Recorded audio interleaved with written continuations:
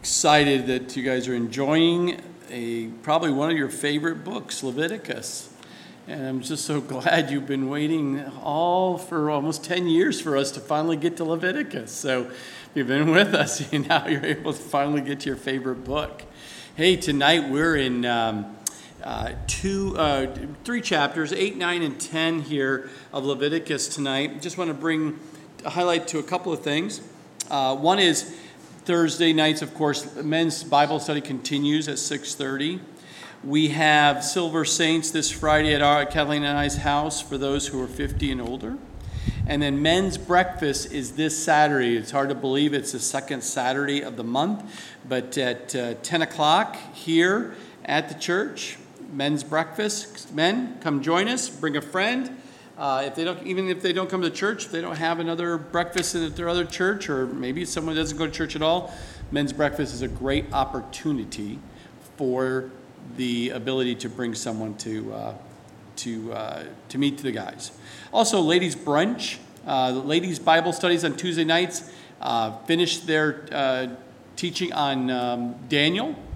So they go into a summer rotation where now June, July, and August, there'll be a ladies' brunch each month, and you can grab the flyer, and the flyer will show you. There is a sign-up sheet in the foyer in the info table so that Kathleen and those who are planning can make sure ladies know how many to prepare for and set up. So make sure you sign up there.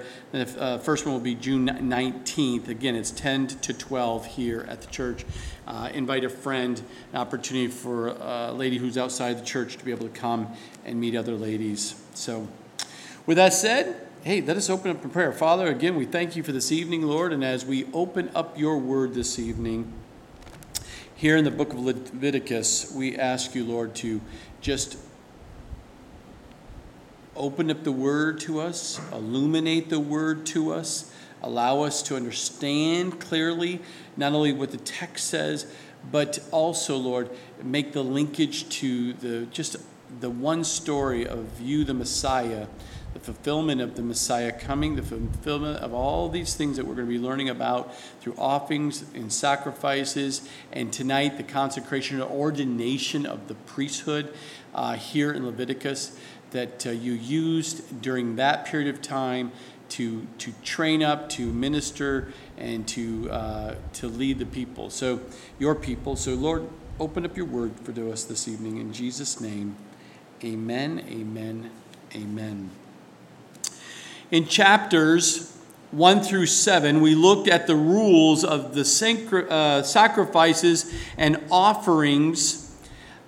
We saw 3 voluntary and 2 compulsory required sacrifices and offerings.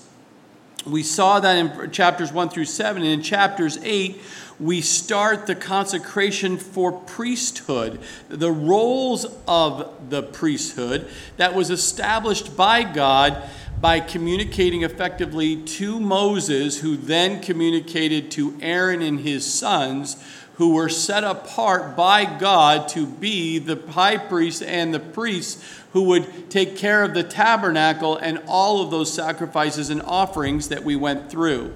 Now, I will continue to encourage you to read through Leviticus ahead of time because we do not have all the time to go through and read every single word in Leviticus. I'm going to highlight in each of those sections so you can understand and make the linkage to Jesus Christ, to the New Testament through this, so that you can take notes and see how God fulfilled those scriptures from Leviticus into the New Testament.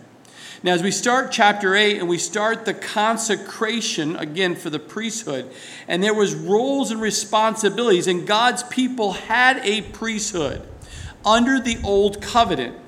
Under the new covenant, God's people are a holy priesthood. So in the old covenant, there was a priesthood set up by God for the people. Under the New Testament, under the new covenant, God made his people the holy priesthood or royal priesthood in 1 Peter chapter 2, verse 5 and verse 9 fulfillment. God wants us set apart for his purposes and will, and he uses these principles to accomplish that goal. Every believer in Jesus Christ can say, when you read Revelation chapter 1, starting there in verse 5 and 6, it says, "To him who loved us and washed us from our sins in his own blood and has made us kings and priests to his God and Father, to him be glory and dominion forever and ever. Amen." You as a believer can read that and make that statement. God's desire was that the entire nation of Israel be a kingdom of priests and a holy nation. We know that because we studied Exodus chapter 19, verse 6. But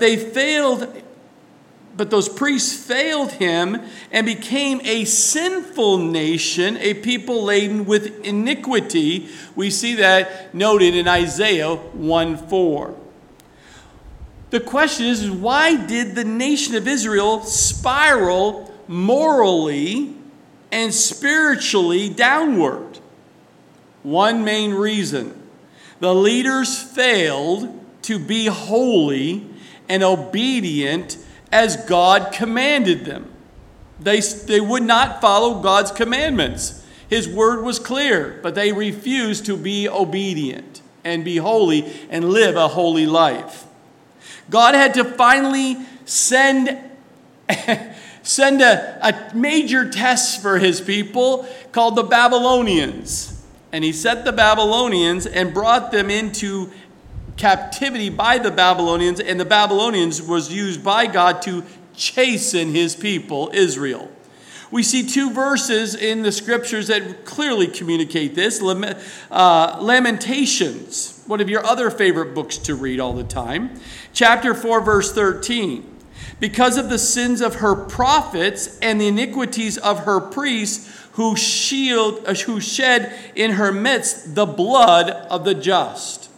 We also see in Jeremiah chapter 5, verse 30, verse 31, an astonishing and horrible thing has been committed in the land. The prophets prophesy falsely, and the priests rule by their own power, and my people love to have it so.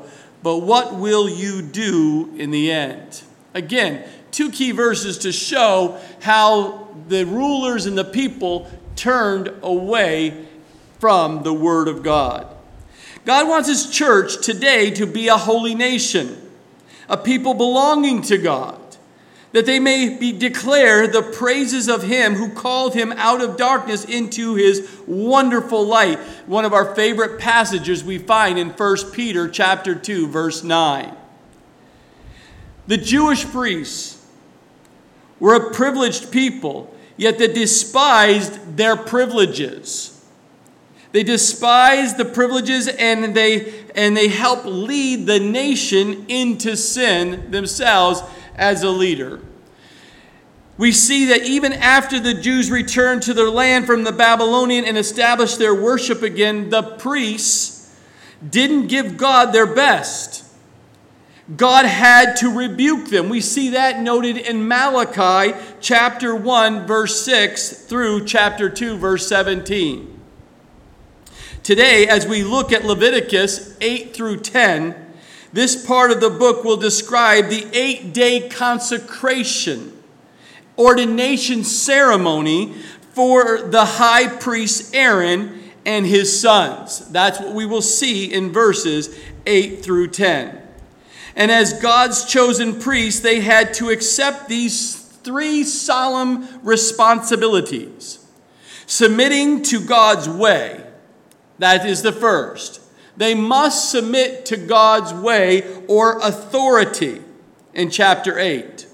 We will see that they need to be highlighting God's glory. Must highlight God's glory. We will see that in chapter 9. We also will see they must be accepting God's discipline, because they will receive God's discipline if they don't do it God's way. We will see that played out in chapter 10. Now, submitting to God's way. We see in Leviticus 8 is that the same God who instructed Moses how to build the tabernacle also told him how to consecrate or ordain the priests, and how the priests should serve in the tabernacle. We study that in Exodus chapters 28 and 29. Moses did not have to make it up as he goes and tries to learn. Okay, God, what did you want me to do here? And how do I do this thing? It was never like that. And God isn't like that even today. God doesn't sit there and say, you're a child of God, go figure this out. I've done the hard part. I saved you. Now you've got to figure this out and flounder. No, God is the same yesterday, today, and forevermore. He gives clear instructions by his word. It's you and I must be obedient or you will be disobedient. Partial obedience is what? Still disobedience. And so we will find that played out here in our scripture today. But Moses did not have to make this up. He doesn't have to lean on his own understanding how to figure this out. Moses was to do everything according to what God had shown him on the mountaintop. If you remember, we saw that in Exodus 25, 40, 26, chapter 27, even noted in Hebrews chapter 8, verse 5, that when God took him up to the mountaintop, God gave him clear instructions about the tabernacle and clear instructions about the consecration and ordination of priesthood. In the ministry of the church today, spiritual leaders must constantly ask this critical question if you're going to be a leader in the church. For what does the scripture say? We see that in Romans 4:3. That is the most simplest scripture you must understand to be a leader within the church. You have to constantly ask the question, for what does the scripture say? Because we only want to do and we only want to teach what the scripture what? Says. We get that, right? It's pretty simple. It's pretty straightforward. But we must ask that because God has not left us in the dark trying to figure out our way around to what his church is or is not to do and how it is to be led and what it's supposed to do for God. But we are to, if we substitute people's ideas or develop traditions or to do things that are close enough to God's word, it's good enough, we will be in dark. There will be no light in them. We see that warning in Isaiah chapter 8, verse 20. Religious programs, fads, entertainment centers created by the church to entertain the people, to draw the people, because there's no other way to draw the people but through some entertainment methodologies or some fancy way, because the Spirit of God doesn't draw the people there, then what you will have is that you will create celebrities. You will look for a pastor who is a celebrity. You will look for a pastor who has written a certain amount of books and draws a certain amount of people on the face and media, social media, to draw the people because they've made the calculations as a business they can make a certain amount of money and increase the crowds. But that doesn't mean it honors the Lord, and it does not mean it's building his church. You're building an organization. If God does not build the church, it's just a money-making organization, and it will not please and honor God. Be warning of the scriptures that we see today. Leaders of the church, like Moses, spent time with God on the mountain and found out from the Word of God what God wants his people to do. And that is true for pastors today. They're in the Word. We continue to seek the Lord, and we look for the directions of what God wants us to do and what the purpose it is for that church body in the community they serve or around the world that we're to reach. We're to reach the lost, and we're to encourage those in the faith. And that is what we do here at Calvary Chapel, North Country. In Leviticus chapter 8, the first 5 verses, we see that Aaron and his sons with him, Exodus 29 also records the command God gave to Moses to carry out this consecration or ordination ceremony with Aaron and his sons. And now that the tabernacle was built, it was time to perform this specific ceremony that God wanted to have happen.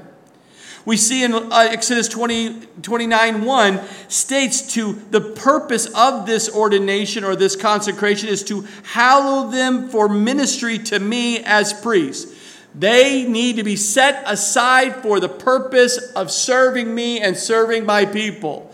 That is what was supposed to happen, and there was a very specific ceremony and how they were to do it and carry out their roles and responsibility in the priesthood.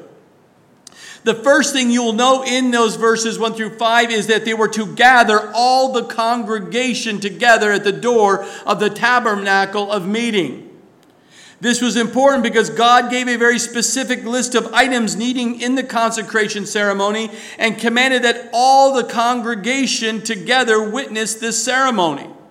Now, the people there's so many, how could they even remotely see what was going to take place with Aaron and his sons there at the tabernacle of meeting?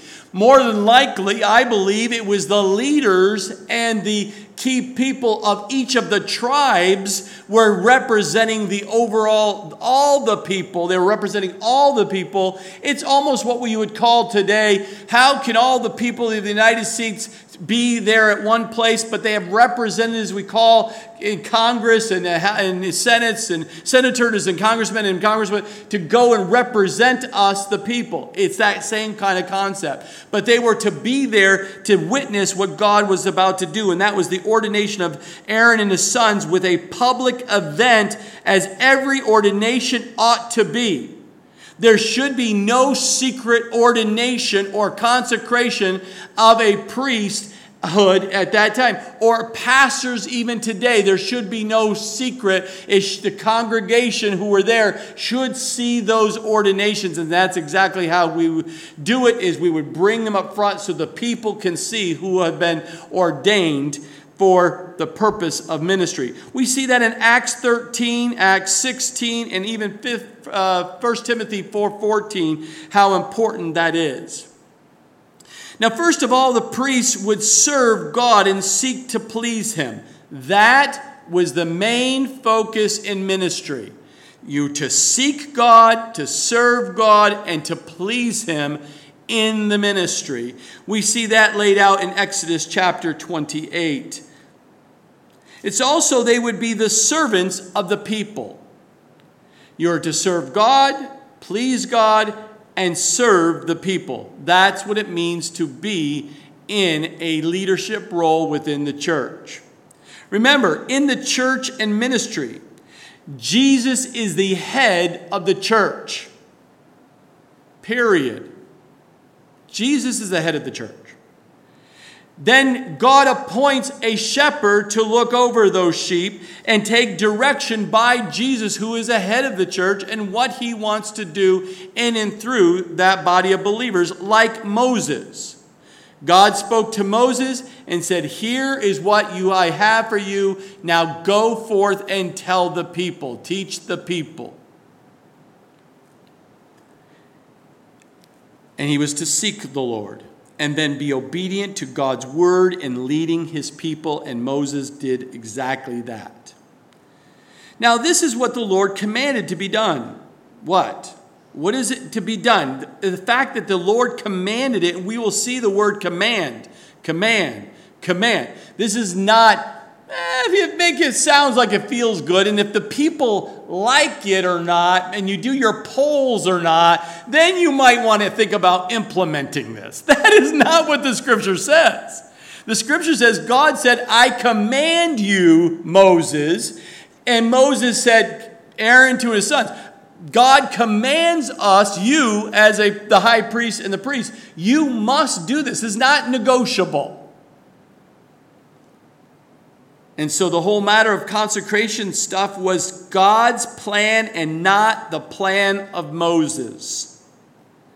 Why do we as pastors do things? Because it better be in the Word of God.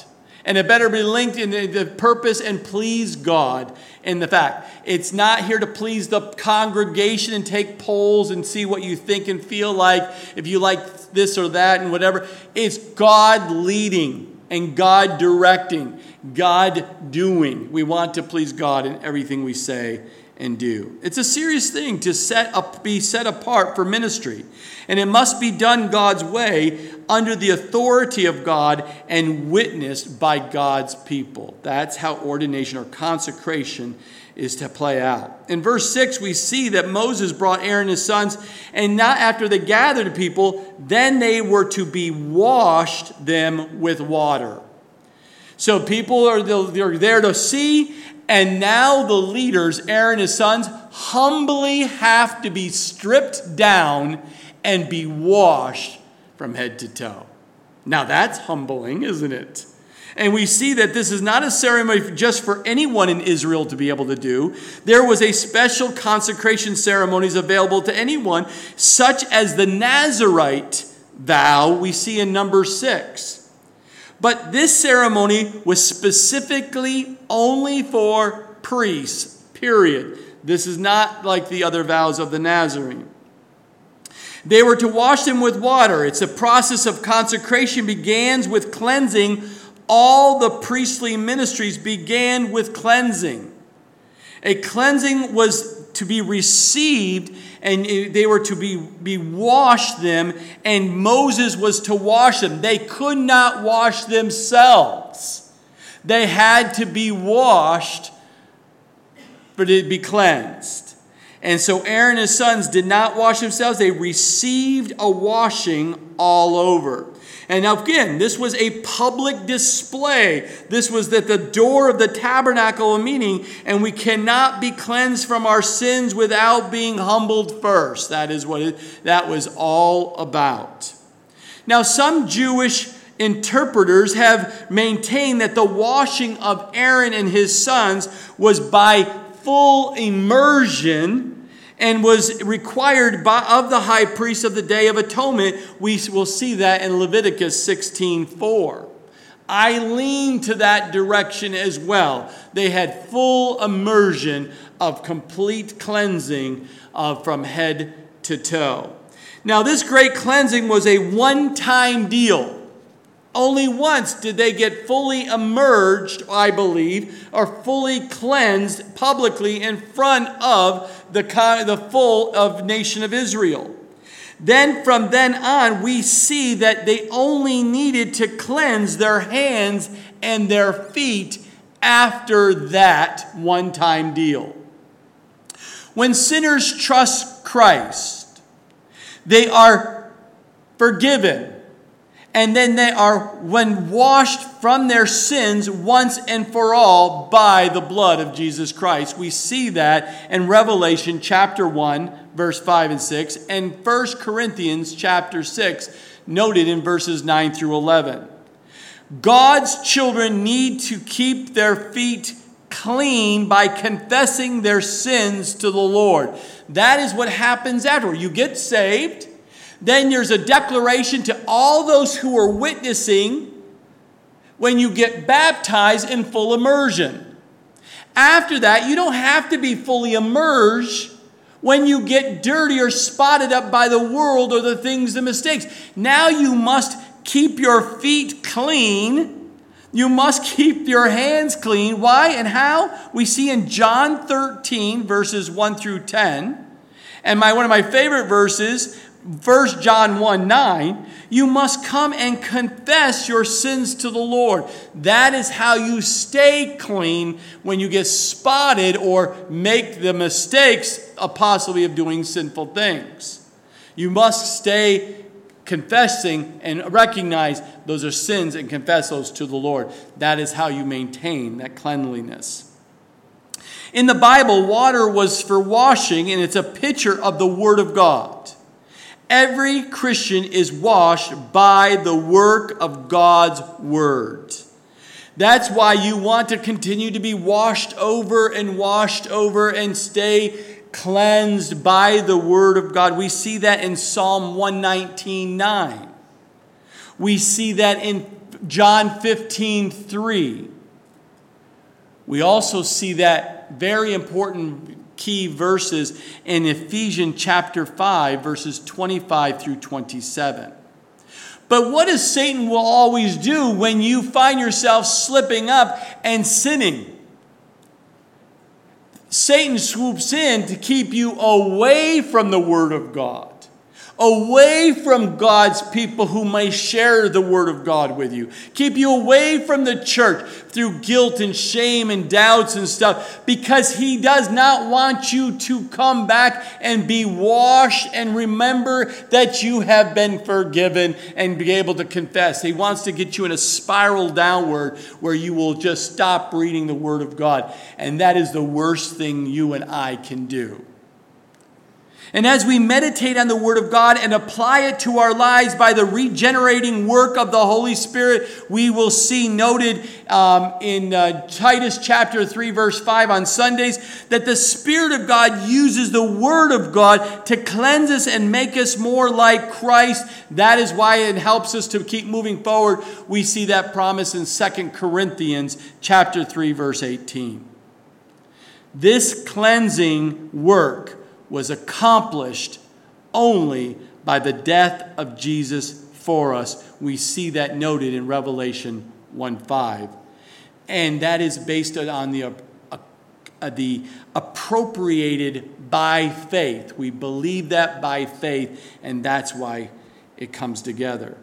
Now in Leviticus chapter 8, verses 7 through 9, the clothing, the whole clothing of the priests in priestly garments.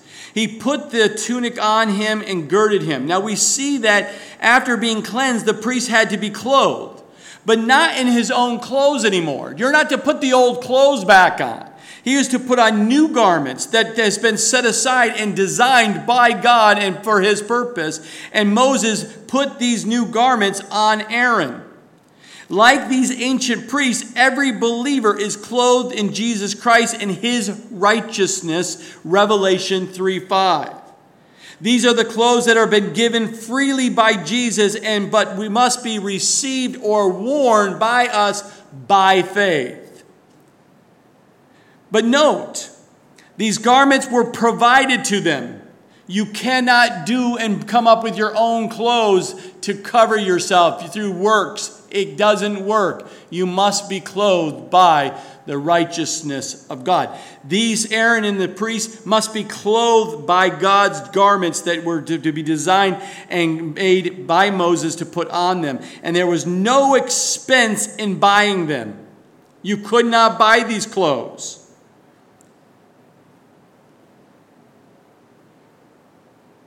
Not only could you not buy these clothes, but he had to put them on Aaron themselves. They had to put them on for him. They cost them nothing.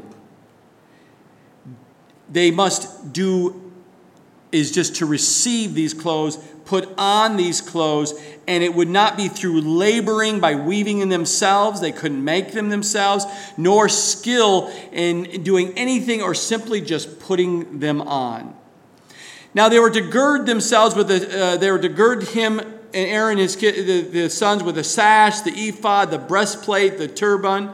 And we see there with these articles that these were special articles of clothing, were made for the high priest only, and these garments were to show the glory and for the beauty of the priesthood that we noted there when we studied Exodus 28:2. Now, one of the things that we'll take note is when you look at the end there of verse 9, we see there was a golden plate that made up in front of the holy crown. And on that plate is said, "Holy to the Lord." And each believer priest, let's call us believer priests, have been clothed in the righteousness of Jesus Christ and is acceptable in him. We see that noted in three areas of Isaiah 61, Ephesians 1:6, and 2 Corinthians 5:21. But put on the garments which Jesus has provided for you at his cost, freely bestowed upon you out of the boundless love that he has for you and I. Our righteousness, our own righteousness that we try to come with, some religiosity or some religious ways, these things we think we can do on our own and approach God, these are just, as we see in Isaiah 64:6, they're just filthy rags in God's sight. So don't try to do it on your own and think you can come to God however you want to.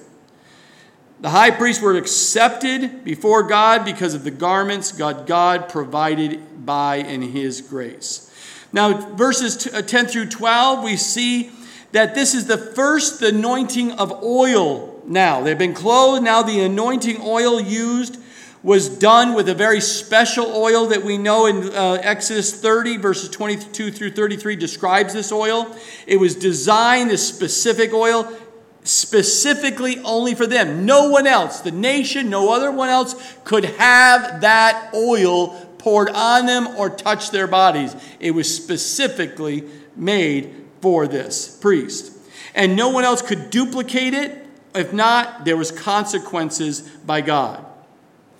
So Moses took this anointing oil, we will see in verses 10 through 12, and the oil was sprinkled on all non-living things that you will notice.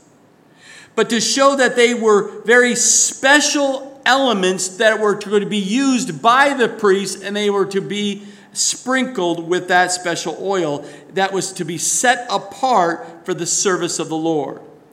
But when it came to Aaron and his sons, the oil was poured, not sprinkled, but poured on them, on the head, and anointed him to consecrate him for, or ordinate him for the priesthood. And the picture, as you know in the scripture, is a picture of the Holy Spirit, and was poured over his heads, indicating that it was given in great measure upon him.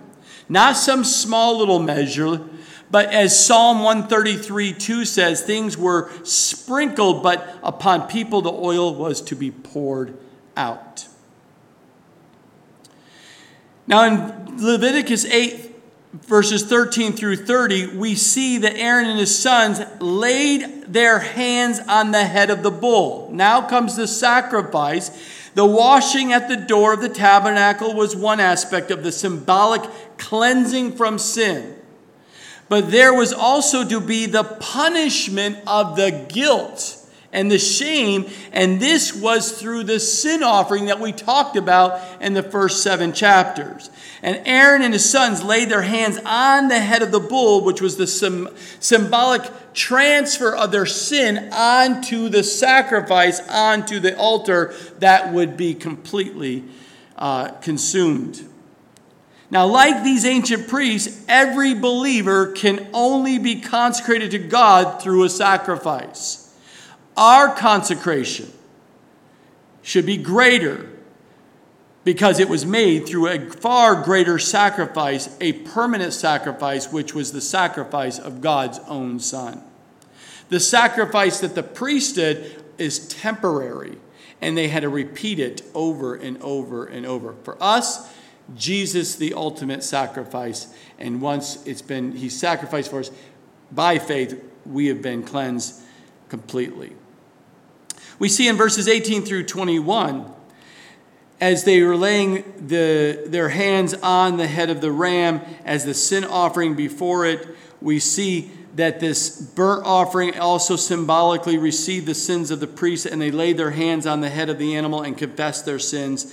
We see that in verse 18. Verse 21, Moses burns the whole ram at the altar. This animal now gives it all to the atonement of our failure. We see that in the fact that they had to lay there and be burnt offering completely there for the priests. We see in chapter 8, verses 22 through 24, we see the sacrifice and the blood there as the second ram, the ram of consecration. And Aaron and his sons lay their hands on the head of the ram. This atonement for sin was performed with the sin offering and the burnt offering. And we see, again, we laid those out in the first 7 chapters and making sure they're following it themselves. It wasn't just for the people, it was for them as the high priest and the priests. And he took some of its blood here in verse 23 and put it on the tip of Aaron's right ear. And it was the expression, that expression of putting the blood there of the ram on the right ear is to the idea of consecration. But the blood from the ram was placed there, not only on the ear, but the thumb and toe of the priest. And it was the blood from that and that was not the wool, it's not the fat, it's not anything else, but the blood, the life. Why? Because we will see that clearly it was an indication or symbolic indication that they must hear the word of God. They must work. They must do what the word of God says. And on the toe, they must take that word of God everywhere they go. They must go and do and be about spreading the word of God. And we see that clearly laid out because they should hear differently than the rest of the world because the blood was on their ear. They should work differently as well because the blood was on their thumb. And they should walk differently because the blood was on their toe. They must be different than the rest of the people. They cannot look like and act and go, that is a priest and they act just like the rest of the world. And they're to be separated and consecrated. They're ordained. How many people today as priests or as pastors, I should say, try to blend in and act just like the rest of the world so to be accepted? Not good. You're not supposed to be weird. You're not supposed to be so far off that you're holier than thou. But you should clearly see you understanding and applying and living out the word of God in your life. And people should see that. In chapter 8, verses 25 through 29, we see the wave offering to God, where he took the fat and the fat trail, and the second ram was used to consecrate ceremony. The ram blood was applied again to that ear, the hand, the foot, through this wave offering before God. And we see in verse 29 that they waved them as a wave offering before the Lord as part of that second. The best parts was to put together made up like a bread or a cake and a wafer, and it was part of that first wave of before God in the act of presentation. We see that again played out when we talked about this in the first 7 chapters. Verse 30 of chapter 8, we see that the blood is sprinkled on the priestly garments there because the blood alone wasn't enough. God wanted blood mixed with oil and to have that mixture sprinkled on the priest. This was to be combined with both the sacrifice and the spirit, which is represented by the oil. I saw one of the key thing from Spurgeon. Spurgeon in his teaching says in this one section, says, yes, brethren, we need to know that double anointing, the blood of Jesus which cleanses, and the oil of the Holy Spirit which perfumes us. It is well to see how these two blend in one. They must always go together. And we see that played out even in the Old Testament, now here in the New Testament for us today. This mixture of oil and blood stained the garments of Aaron and his sons, and it would be a long reminder of the ceremony of consecration to their lives. In chapter 8, verses 31 through 36, we see the fellowship meal that will then now follow. We see that to boil the flesh at the door of the tabernacle of meeting and eat it there with bread. We see that played out. It's a remaining meat portions of this ram that they had sacrificed and given to Aaron and his sons as priests. And after these portions were presented to God as a wave offering, they were to now have a meal fellowship offering. Now, what's interesting as we take a look at this, we see that for 7 days, Aaron and his sons had to remain in the tabernacle. They could not leave the premises of the tabernacle in that court. And each and every day, Moses offered sacrifices like those he had offered on the ordination day. We see that lined out in Exodus 29, verses 35 through 30 and 36. And the priests then eat the ram ordination as well as the bread of the meal offering, just as they would eat the fellowship offerings. And they see that played out. It was personal. Eating is a personal thing. It's an inward thing. It is an active thing. It stimulates the senses, is that its needs, and produces a sense of satisfaction. That is what that fellowship meal was all about. In chapter 8, verses 33 through 36, we see those 7 days of consecration is coming to an end. And it says, you shall go, in verse 33, you shall not go outside the door of the tabernacle of the meeting for 7 days. And that was the coming generations, the new descendants of Aaron would qualify for the priesthood, would be consecrated the exact same way over the years to come. For Aaron and the descendants of the consecration process took only 7 days. And we see that as they lived there for 7 days and did this day in and day out, we see that it's so important because it came at the end of 7 days, it was complete. And now on the 8th day, they're now to be able to leave.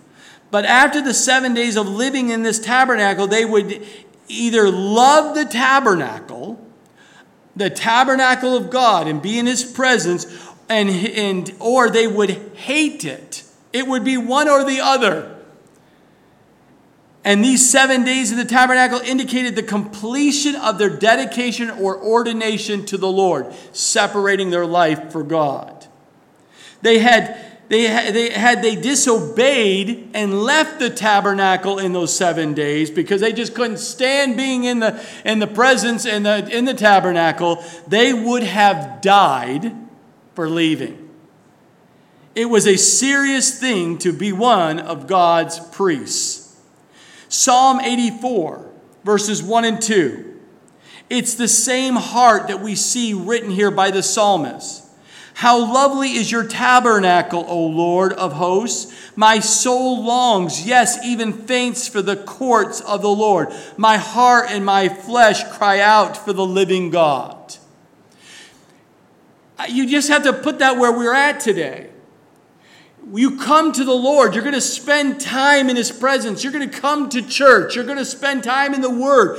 You're going to see if you're going to be separated. You are really giving your life to the Lord, because I believe you can't walk away from the Word of God once you're saved. You can't be away from God's people. You have to earn, you yearn for it. But what happens when you don't stay in fellowship? You don't stay in the Word of God. You don't There's a spiraling down of spiritual emptiness, and you, as a believer, will suffer. And you will suffer. I've seen it over and over in so many people's lives. We call it the prodigal son. We call it backslidden. We call it all kinds of things. But what has happened is they walked away from the Word of God, serving God, doing the things of God, being around God's people. And when that heart changes, and notice, I said if the heart changes, you start spiraling down. You might physically keep showing up, but that doesn't mean your heart is right. You've left the things of God long time ago. You're just now, people are starting to see it in your life. We continue here in chapter 9. Chapter 9, we see it came to pass on the 8th day that Moses called Aaron and his sons and the elders of Israel. So the whole ceremony of consecration, ordination, lasted more than that week. Now it's on the 8th day, and it was not a quick and easy process for these priesthood to be. A call to the priesthood came on the 8th day, the day of new beginnings. That's the 8th day. After 7 days, day 7 is a day of completion. We see that the patience of fellowship with the Lord in his tabernacle is now coming to fruition here. God was ready to do a new work in and through these priests who have been consecrated or ordained. Aaron and his sons would be offering burnt offerings on the altar every morning and every evening, each and every day, beginning and ending with total consecration to the Lord.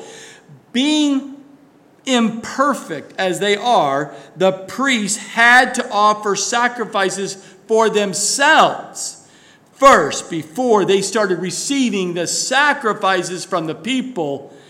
We see that even highlighted in Hebrews chapter 7, verses 25 through 28.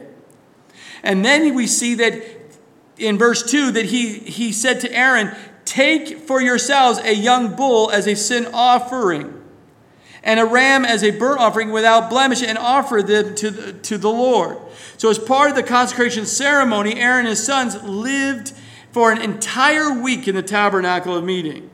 Yet they still had sin to atone for during that week. So even during the week, while they're in the tabernacle, they were still sinning. So they still had to come out on the 8th day and sacrifice for all the sins that they did during that period of week. And you would think, oh, you go to church. You never sin in church. Of course you can say, well, I want to just stay in church and I'll always be, sinless somehow. It doesn't work that way. You know as well as I do. But here they had to sacrifice for all the sins that they accumulated. They still had to cover that sin. The consecration ceremony did not make Aaron and his sons perfect just because they got ordained. Just because you ordain someone, there's a consecration to someone to do the ministry, doesn't make them perfect. You know that. Just watch my life and watch any one of our lives who have been ordained. They're not perfect. Aaron and his sons were not perfect as well.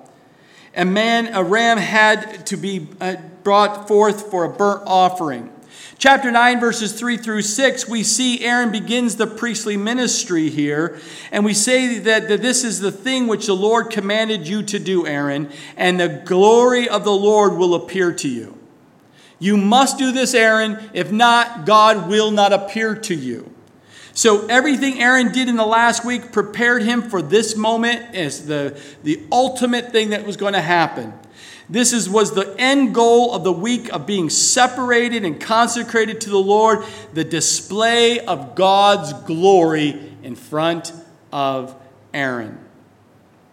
Now Moses spoke to the people and told them that the glory of the Lord would appear when the ordination was completed. How do we know that? We see that noted in Exodus chapter 40, verses 34 through 38. And once that ordination was completed with Aaron and his sons, just as his glory had appeared when the tabernacle was erected and completed to the exact specs that God said, now, after the ordination and doing what God said for you to do, Moses and Aaron, he shows up. I love that. Because if God shows you to do something for him, when you do and you're obedient, God shows up and reveals himself to you. How wonderful it is. It's one of the main purposes of the tabernacle ministry, was to glorify the God of Israel, whose glory dwelt on the mercy seat of the Holy of Holies. Verse 7, we begin to minister. Now he starts ministering to the people. We see in verse 7, offer your sin offerings and your burnt offerings and make atonement for yourselves and for the people. Make atonement, at the end of verse 7, make atonement for them as the Lord commanded. He was to now serve and now start taking sacrifices for the blood to cover the sins of the people, to help them be able to be atoned for that period of time to be with the Lord. In chapter 9, verse 8 through 14, we see Aaron offers sacrifices for his own sin, again, along with a burnt offering. We see in verses 15 through 29 or 21, Aaron offers the sacrifice on behalf of the people. We get to now in verses 22 through 24, we see God's blessing on Israel with his display of his glory. We see that so important there at the very end, as when Aaron lifted his hands toward the people and blessed them, there verse 22, that Aaron's heart was turned towards the people. He longed to bless them. He longed in his new role and responsibility as the ordained priest for the people. He couldn't wait to now God to use him as a vessel to bless the people that were listening and watching. And he longed to bless them. He lifted his hand toward the people and blessed them. His washing, Aaron's sanctification, Aaron's justification, Aaron's consecration, waiting for the Lord to use him in the life of the people, and he was able to humbly bring him to a position where he could then bless the people. What a beautiful picture that it is, and God was doing all of that. We see there, then a little further down there, that we see in verse 24, we see that then the glory of the Lord appeared to the people, and fire came out from before the Lord. Those are important words right there. Because God proved his presence by what? By sending the fire. How did they know that God's present? By the fire. The priests were there, the offering was there, the tabernacle was there, the nation of Israel was represented there, but it was all incomplete without the fire or the presence of God. Now, where else have we seen that? Fire or God's presence showing up. You Bible students know exactly where they are. I will give to you those items for you to go back and research. There's 7 examples. One is Abel, Genesis 4:4. I'll take it slow so I don't get ahead of you. Aaron, here, Leviticus chapter 9, verse 24. Gideon, in Judges 6:21. Manoah, in Judges 13, verses 19 through 23. We see God's presence as fire in David in 1 Chronicles, chapter 21, verse 28. Can you think of the last 2? Solomon, 2 Chronicles, chapter 7, verse 1. And the last one I will note as an example is which one? Elijah. We see that in 1 Kings, chapter 18, verse 38. Fire was often very clear in the scripture associated with God's presence and work. Deuteronomy 4:24 tells us that the Lord your God is a consuming fire, a jealous God. John the Baptist promised Jesus would come with a baptism with the Holy Spirit and with fire. We see that promise in Matthew 3:11.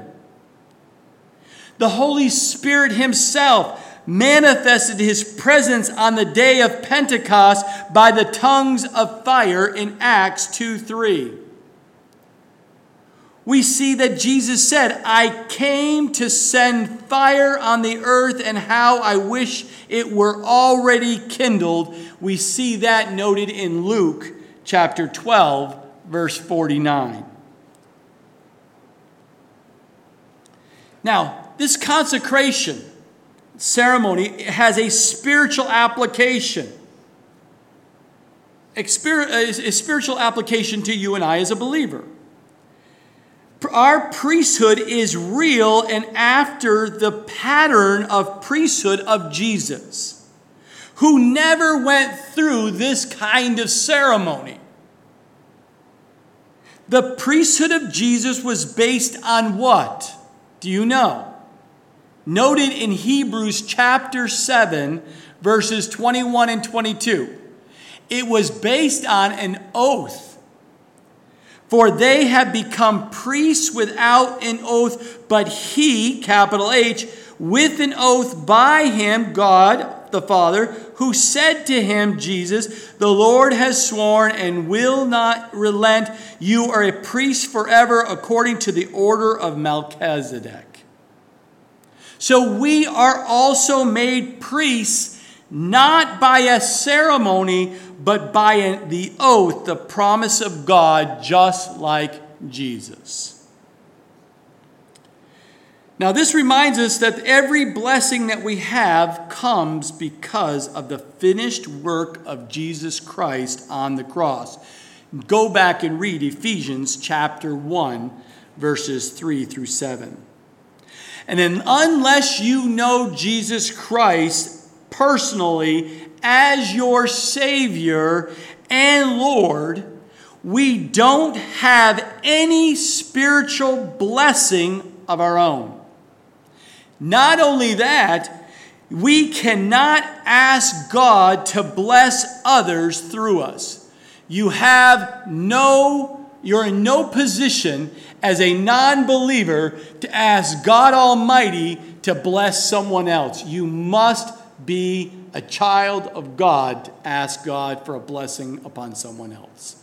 We see that clearly.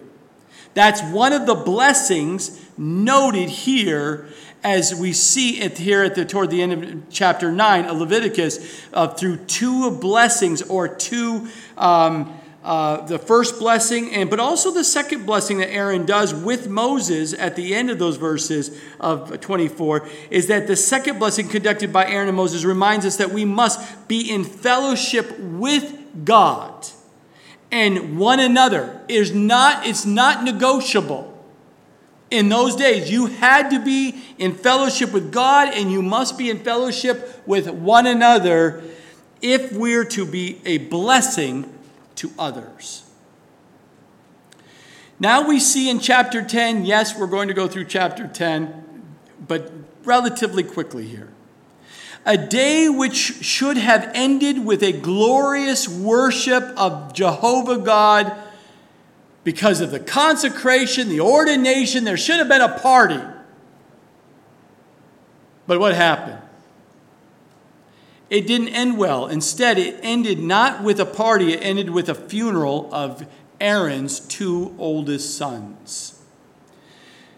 We see that in chapter 10, verse 1. Then Nadab and Abihu, the sons of Aaron, each took his censer and put fire in it, put incense on it, and offered profane fire before the Lord, which God had not commanded them. You're sitting there going, what? You just got ordained. You just saw your father ordain and become the high priest, and you turn around and do something this stupid? This crazy? You just was taught everything you were to do and not to do. Why would you do this? But this is what happened. Here you are in this afterglow moment. The Spirit of God is moving. The afterglow of this consecration experience that they just went through themselves and now being ordained. And these two sons of Aaron sought out their own relationship with God. And apart from the revelation that was given by God to Moses, and then to his father, and they sat there and decided, we want what my father has. We want more. We want to do what the high priest does. That's our father. We get to do whatever our father does. Now, we don't know what their emotional state was, but it was crazy. That's all I can tell you. Perhaps it was pride, which I believe it was. Perhaps it was ambition. I believe it was. Perhaps it was jealousy. I believe it was. Perhaps it was impatience as a young man. Young men, I believe it was. All of those motivated these two young men to step outside of the will and clear direction of God's word, and they took it upon themselves and did things they should have never done. And here they are, had a legacy of this great spiritual experience of the movement of God clearly in their midst. They saw it firsthand. All the miracles God did in bringing the nation out of Egypt, they saw it all. The voice of God, and saw the fire, the lightning, the smoke, and that fell and thundered and fell down on the top of the mountain, and the earthquake, and all the rest of the nation on Mount Sinai. They're there. They saw it. They witnessed it all.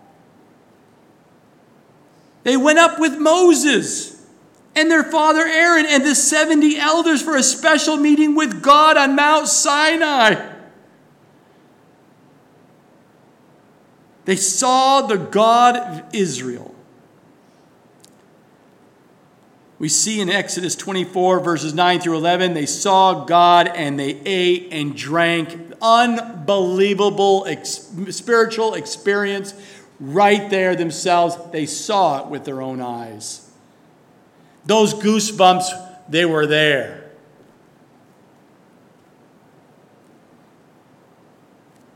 But what did they do? It made it very clear. This shows that even a legacy of great spiritual experiences that you've gone through, being saved, or just gone through, you've got the experiences, but there was no regeneration. Even if you were regenerated, you were saved, and you had great spiritual experience, can't keep us right with God. Experiences. I need to go find another church because I want those new experiences. Oh, I'm going to go over here. Why don't the church do something different? Because I want this new experience. Why don't they change the music? Why doesn't he do something different with the teaching? Why doesn't he do some props and other things? And why isn't there flags going all over in the middle of worship? Why isn't people running up and down the aisles and high-fiving people to get the experience of an afterglow experience? That doesn't keep you right with God. The only way you and I can keep right with God is only by abiding in the relationship that is grounded in the truths of God's word. That is it, my brothers and sisters. Only God's word is going to keep you grounded and walking rightly with God. God had clearly commanded them what to do. And he also commanded them what not to do. And they came in with unauthorized way. They came in their own way. They're coming to God, but demanding to come their own way will always cause pain and suffering. God considered this fire that they were bringing before the Lord as profane. This was a misuse of special incense. The incense was regarded as the holy for the Lord. It was set apart, and only the high priest, their father, was to do that. And they did it themselves. They weren't high priests, but they took the liberty to go do it anyway. It was supposed to come off the altar of the coals from the fire. They created their own fire with this incense. They didn't have the ability to go get it off the altar because the Father was there. Moses was there. They would not have allowed them to do it. So they took it upon themselves to have a different fire, a different incense. But it was all profane, according to God. It was not kindled from the altar or a burnt offering. It was fired, not associated with the atoning and redeeming work of sacrifice. But we also shouldn't forget that Satan himself can deceive with fire. You can be deceived and think it's God that's telling you this is the Holy Spirit moving. This is of God. Let's do it. and you could be deceived by Satan. We know that he can camouflage himself as fire. In the Great Tribulation, the Antichrist and his sidekick will be able to make fire come down from heaven on the earth in the sight of men. We see that in Revelation 13:13. And they will use this fire to deceive the undiscerning. Now we also see, even worse of all here in the scripture, that they did this before the Lord. That probably means they not only took incense they shouldn't be touching, fire that didn't come from the altar, and they paraded themselves right, more than likely, past the veil and went right into the most holy place in the presence of the Lord.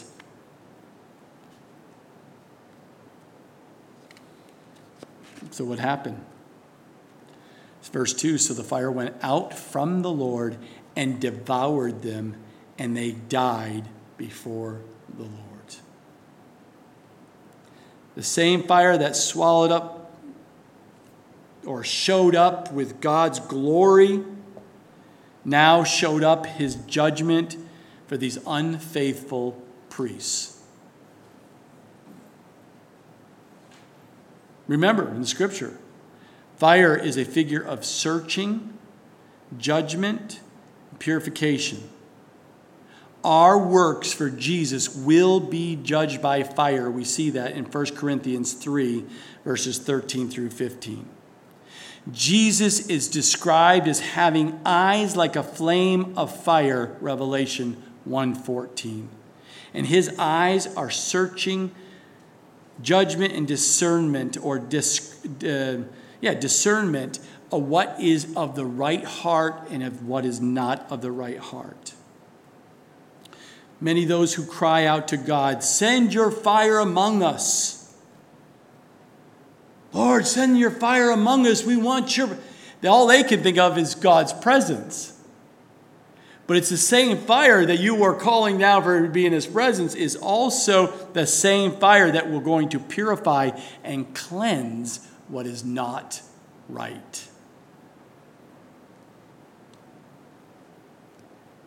We see in verse 3 of chapter 10, God's warning to Moses and Aaron. With the privileges I have ordained you to do as a priest.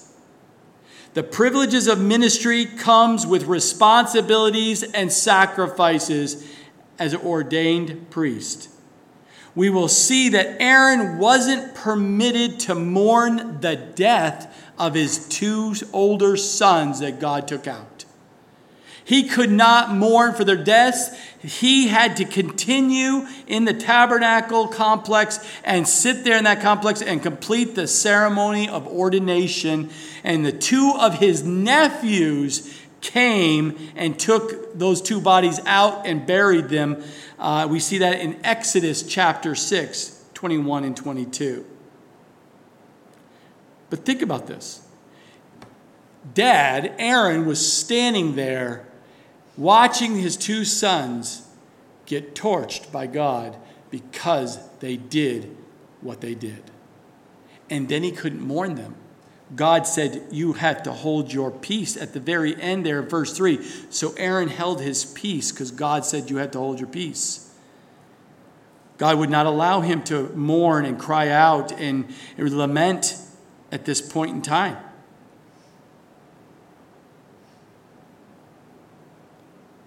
But there's consequences.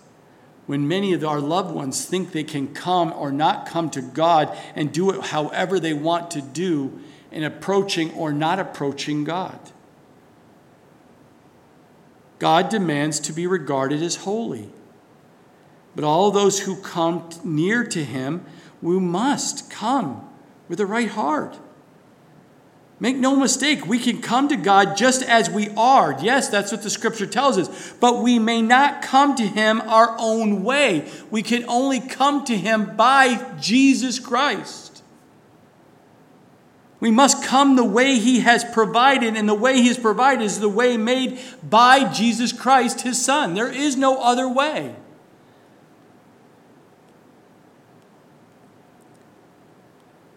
and he had to do this before all the people, God says, I must be glorified. This reminds us that God must be glorified in the meetings of his people. When his people come and gather in his name, he is to be glorified and nobody else.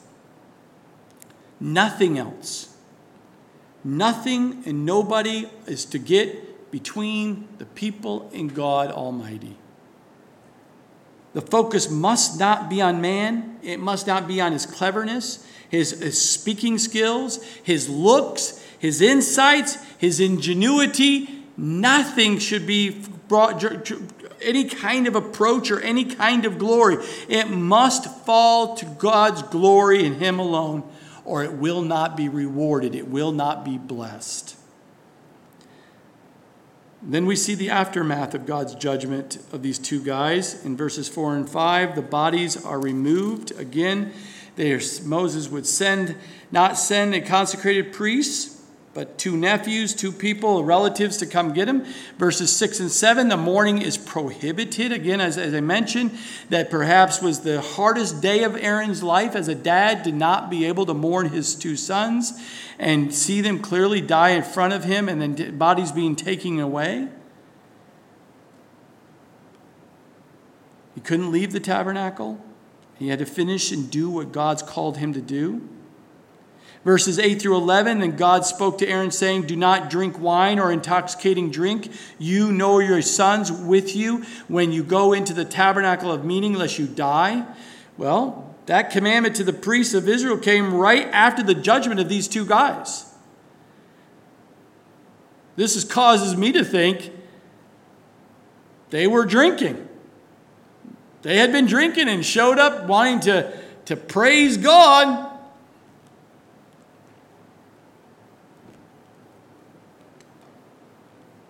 They showed up and they're not in their right mind, serving God. Go do this for me. I've been drinking. There's no big deal. I'll go do this for you, God. Ooh, if you're ordained, be very, very careful what you do. We see in the study of the qualifications of an elder. Me as a pastor here, I for ordination of anyone to be an elder or deacon, especially an elder, you see the consequences if you're out there doing things for God and you've drunk or have alcohol, been intoxicating, drinking wine, intoxicating drink. Why would I put you at risk? If you don't have self-control, why would I put you at risk? Why would I ordain you? I wouldn't. God did not want the hearts and the minds of his servants clouded with alcohol when they come to serve him. Since alcohol is a depressant, it takes away the ability to completely give oneself to God. That's why drinking is really not helpful in the ministry. Verses 12 through 15, we see that the priest's portions or proportions defined here. We see in verse 12, take the grain offering that remains of the offerings made by fire of the Lord and eat it without leaven beside the altar. So we see that along with the breast of in verse 14, the breast of the wave offering and the thigh of the heave of offering, you shall eat in a clean place. We see it very clear how he was supposed to continue through and do it properly according to God and God's way alone. And that is, again, how to divvy out through the grain offerings and the sacrifice. And then finally, verses 16 through 20, we see confusion in the priesthood. When you see things that go against what God says, there will be confusion within the body. And we see confusion in the priesthood. Moses made careful inquiry about the goat of the sin offering. He goes on and on there. But we see that Moses wanted to know why Eleazar and Ithamar didn't eat the portions of the sacrifice that were given for the priests to eat. Since Aaron replied on their behalf, we see that it was acceptable at the very end, verse 20, that Moses heard the reason and was content with the reasoning behind it, even though that they were supposed to do this, because Aaron did not eat the sin offering because he was mourning the loss of his sons. Aaron was not allowed to do anything other than the signs of other signs of mourning, because God didn't want Aaron to show the mourning and the grieving to the people of the congregation of Israel, because that would show to the people that somehow God Almighty judged unrightly to Aaron's sons. And God says, you cannot go out there and mourn like you're grieving and cry out to God, like, how could you have done this, God, to my sons? How could you have taken my sons from me? Because that type of mourning would have caused a rippling effect that somehow God was unjust, unfair, unloving. And God said that cannot happen. That's why God did not allow him to mourn any way he would want to. He had to do it God's way and continue on doing what God called him to do as the high priest, and that the people would see that Aaron would look and say, God judged rightly, even though they may not even know all the reason that happened to those two boys. So Aaron had to tell Moses, yes, we did not do this because of this reason. And again, at the very end, Moses said, heard it, and he was content with the reasoning behind it.